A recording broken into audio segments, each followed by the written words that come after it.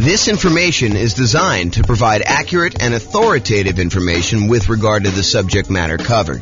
It is offered with the understanding that the presenters are not engaged in rendering legal, accounting, or other professional services.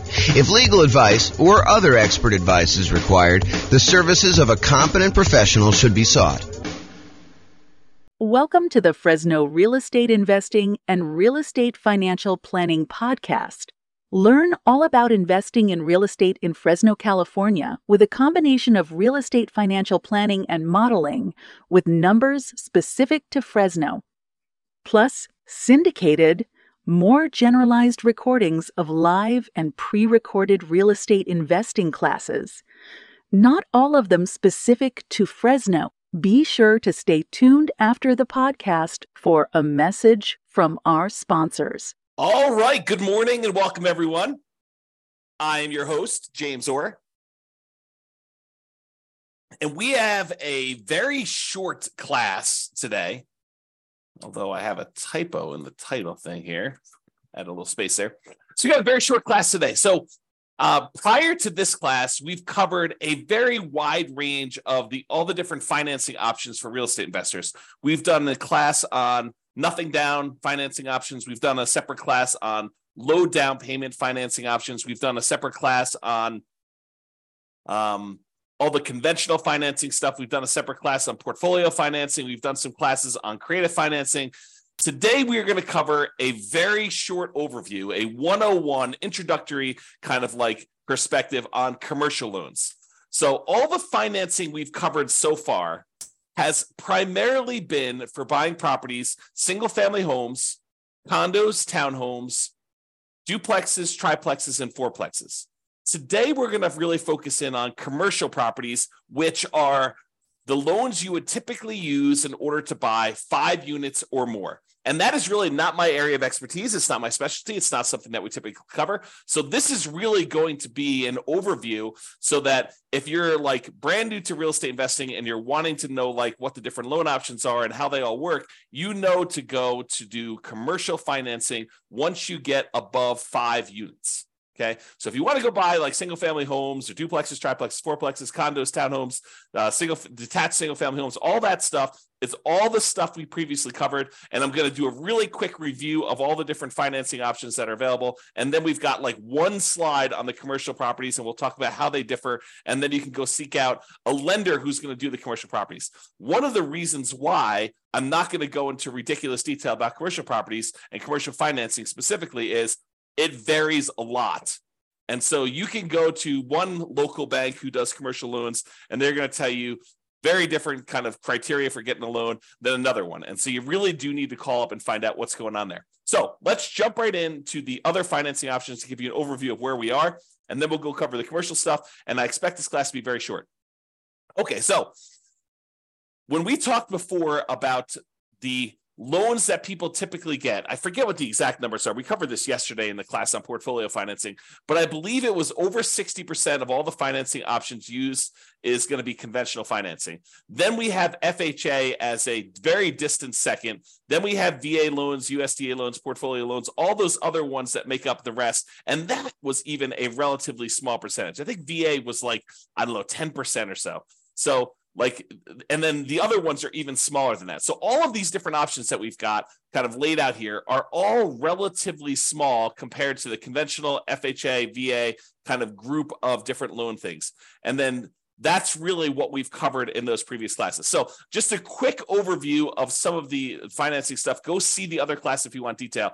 But conventional financing is typically used single family homes if you want to use the low down options. And that's usually for like people that are doing house hacking or doing the nomad strategy. And that's usually 3% down for your first one if you want to do like the home ready or home possible loan, and then 5% down if you're going to do more than one. So if you're going to do the nomad strategy where you're buying a property, moving in there as an owner occupant, living there for a year or until you save up your next down payment, it's a minimum of a year, and then converting the previous one to a rental, buying your next one again with 5% down. It's a way that you could buy, 4 properties instead of one if you had 20% down. So instead of putting 20% down and buying one investment property, if you're willing to move into the property and live there for a year, you can now buy 4. And 4 will get you a long ways toward becoming financially independent if you're thinking about like your asset base and your size of that. Okay, so single family home options for that, 3% down on the low end, usually 5% down that we're seeing that. If you want to do non-owner occupant, if you want to do traditional investment properties when you're buying these properties and not moving into them, they start with 15% down with private mortgage insurance. You're going to pay a premium for that, and you're going to pay that private mortgage insurance, which is insurance you're paying to protect the lender in case you default. In theory, they want you to put 20% down. You say, hey, look, I don't really want to put 20% down. They say, okay, I'm willing to still make you the loan. However, I want you to pay this third-party company to protect me in case you default on the loan and I need to foreclose and I can't get all of my money back. And you say, okay, I'm willing to pay this third-party private mortgage insurance company a premium that's insurance to protect you in case I default. That's what PMI is. It's usually required if you put less than 20% down. And if you put 20% down, you do not have PMI. So you want to get a conventional loan for a non-owner occupant investment property. You can get those with 20% down without any PMI, or you can put 15% down. You're going to pay a small premium on the interest rate, and you're going to pay PMI on those things. You could typically use that up to 10 finance properties per Social Security number / tax return. And this is when you're buying non-owner occupant properties. If you're buying owner occupant properties, there is no limit to how many conventional financing loans you can get. So it's one of the sort of carve-outs that if you want to get these great 30-year fixed rate financing loans on properties that become ultimately investment properties, then doing a strategy like house hacking or Nomad, where you're buying a property as an owner occupant, moving in, and then at some point in the future, either immediately getting roommates or at some point in the future, converting that to a rental after you've lived there for a year and you fulfill the obligations that the lender requires, because you'll sign a piece of paper at closing that says, for an owner-occupant loan, you're going to move into the property and live there for a year. So if you fulfill those obligations, then you can convert it to a rental. So if you're doing that strategy, you can do more than 10 conventional loans because you're moving in as an owner-occupant. If you're doing these and you're buying investment properties and you're not moving in, you will be limited to 10 as of right now, and this can change over time, but 10 conventional loan spots that you could use up to do that. And it's not just 10 conventional loan spots. It's 10 loan spots on your Social Security number. So FHA loans would count, VA loans would count, USDA loans would count, even portfolio loans would count when you're doing those types of strategies, when you're trying to get your like loan spots used up. So realize that there is a limitation there when you're doing it, which is why we covered portfolio financing in the previous class. Portfolio financing is typically the financing you move to once you've used up all your loan spots. There's a couple other exceptions. Go watch the portfolio financing class for more information on that. However, that's typically what you move to when you get to your 10 loan spots. Okay, so that's all the conventional stuff. FHA, it's as low as 3.5% down. Again, this is primarily for house hackers and nomads who are going to be moving into the property. It can be used for single-family homes, plus duplexes, triplexes, or fourplexes. So anything under that 5 units, you can use the FHA financing for. The two loan types that we typically use if we're buying these kind of like duplex, triplex, and fourplex properties are FHA and VA traditionally. Okay, you can do them with the other ones, but the low down options are FHA and VA for those. So down payment assistance is sometimes used with FHA, and that's for house hackers and nomads. It's probably not going to be for non-owner occupant investors. VA loans, it requires VA eligibility. So thank you for your service if you've done that. It is a nothing down loan program. And again, that could be used for single family homes as well as duplexes, triplexes, and fourplexes. The USDA loan is the other nothing down loan program, and that requires rural property. So you're not going to be able to use this loan in a big city. These are for like things on the outskirts of town in more rural areas. Use the USDA eligibility map in order to find out if the property you're considering is eligible for that nothing down financing. Just go and search out USDA eligibility map and type in the address of the property. It will tell you if it is eligible based on that. Again, these are nothing down, and they can be used for those single-family homes, not duplexes, triplexes, or fourplexes. And then portfolio loans, these are typically local banks that are not going to be selling their loans to the secondary market, rather. They're going to be keeping the loans on their books in their own portfolio. It is usually the next stop when you exceed your loan limits with conventional financing. There are other couple exceptions, like if you're going to go do a loan with your self-directed IRA or self-directed 401k being used as a financing, or if you're going to go buy an LLC at the start, you're going to do a partnership and you're bringing a partner, one or more partners in, you want to buy in the LLC to begin with, you can use portfolio financing to do those as well. Then you've got the whole creative financing family, owner financing, wrap financing, subject to, loan assumption, the lease option, lease purchase, rent to own, lease to own kind of family of things. All the agreement for deed, contract for deed, bond for deed, installment land contract, like all of those different options as well. That's all the creative financing stuff. And in those cases, you'll probably very likely be able to negotiate a low down payment option, if not a nothing down payment option, although there are some deals that would require some money down when you're doing those. Private money, going to grandma, asking her if she'd be willing to do a loan. The negotiation is wide open on those because it's usually based on your relationship with somebody. And the quality of deal can help, but it's primarily your relationship with grandma that determines whether or not that is going to be a good loan for you. And then finally, hard money loans. Those are people that are in the business of loaning money on real estate, very likely be able to negotiate a low down payment, or in some cases, a nothing down loan option in those. It's usually based on the quality of the deal. You know, a lot of times you'll hear 70% of the after repaired value is the maximum that they'll loan based on those. It is generally commercial properties only. So with hard money loans, you're probably not going to be able to use those as a nomad or house hacker. It's usually only for commercial loans. That's usually because the hard money lenders don't want to deal with the consumer loan lending laws. Okay, so that is an overview of all the different things. And you'll notice that these are mostly dealing with single family homes, condos, townhomes, duplexes, triplexes, fourplexes in some cases, but it usually doesn't deal with 5 units or more. Although you could argue that the private money and hard money and creative financing ones, those could also be used with some of these commercial properties. However, commercial properties are typically 5+ units, and some banks may do some kind of more unusual things like do commercial loans across multiple single family homes, condos, townhomes, duplex, triplex, fourplexes. Well, they'll do like a blanket loan over those. Some of the other interesting things about commercial loans is they typically don't count as part of your 10 finance properties for conventional. So it usually is not one of your loan spots if you're thinking about it that way.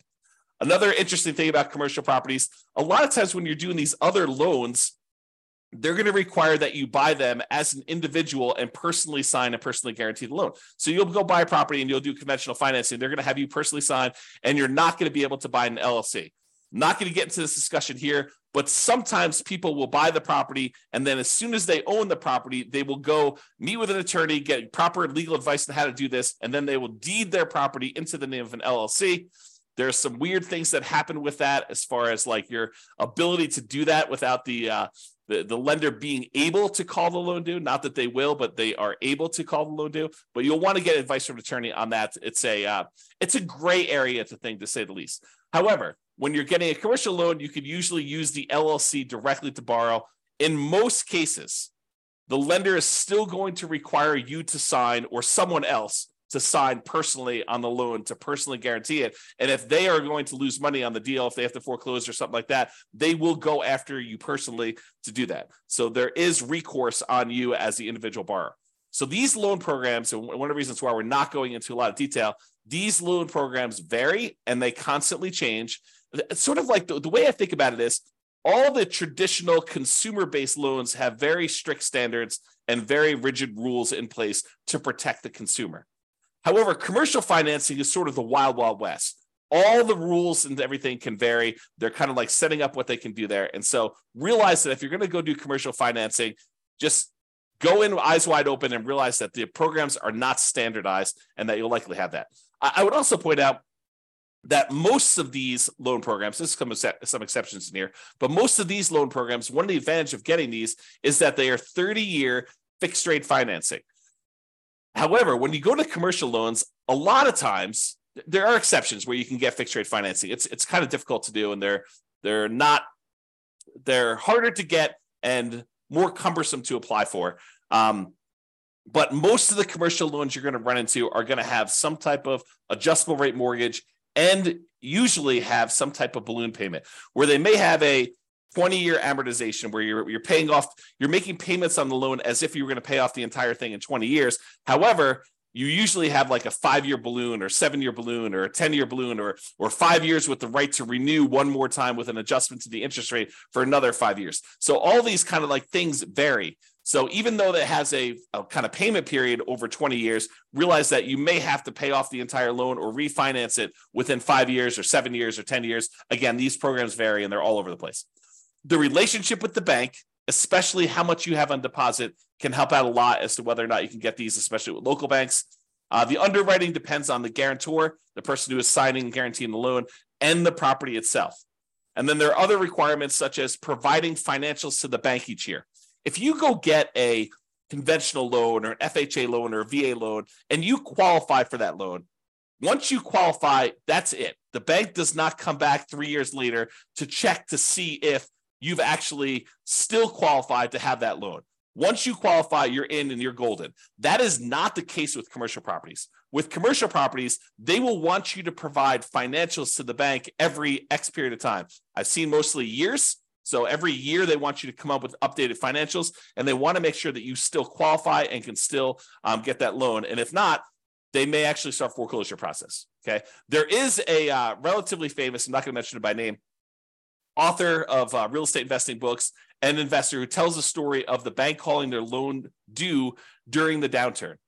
They just said, hey, your financials look weak because all these property values are kind of compressing. And, we feel a little bit nervous about stuff. So we actually are going to go call the loan due. You have X number of days in order to pay this complete thing off. And that happened during the downturn. If you're not prepared for that, that could be a problem.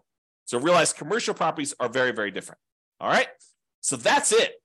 That's the 101 version of commercial financing. So if you're looking to buy single family homes, condos, townhomes, duplex, triplex, fourplexes, you can use the traditional financing we've covered in previous classes. However, if you're looking to buy these commercial properties, 5 units or more, or any type of industrial properties, then you're going to probably want to look at commercial financing. You're going to want to seek out a commercial financing lender. Go talk to either local banks or find a commercial loan broker who can help you shop out and price out different options there. There's more variety in underwriting criteria for commercial properties from lender to lender. It's not standardized. So realize that there is a lot more room for negotiation if you're strong and you're kind of coming and buying. And there's a lot of flexibility and variability in what you can get and what is available for you. And a lot of it depends on the property, and a lot of it depends on the guarantor. That's all I've got. Any final questions on commercial financing before I end this very short session?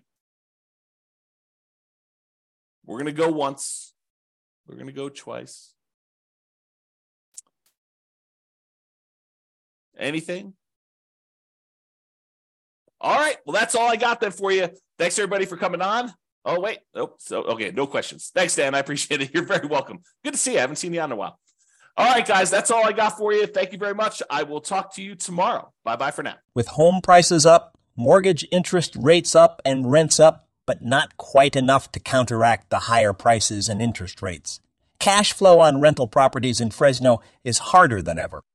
Book a call with the Real Estate Financial Planner to apply our proprietary 88 strategies to improve cash flow on your rentals.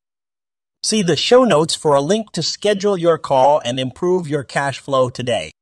If you're a real estate agent, lender, or professional in Fresno that wants to help our real estate investor listeners, consider reaching out to learn about collaboration opportunities with this podcast. We'd love to add more value to our listeners by having you assist our investors buy, sell, and finance their real estate investments. See the show notes to schedule a call to discuss collaboration opportunities.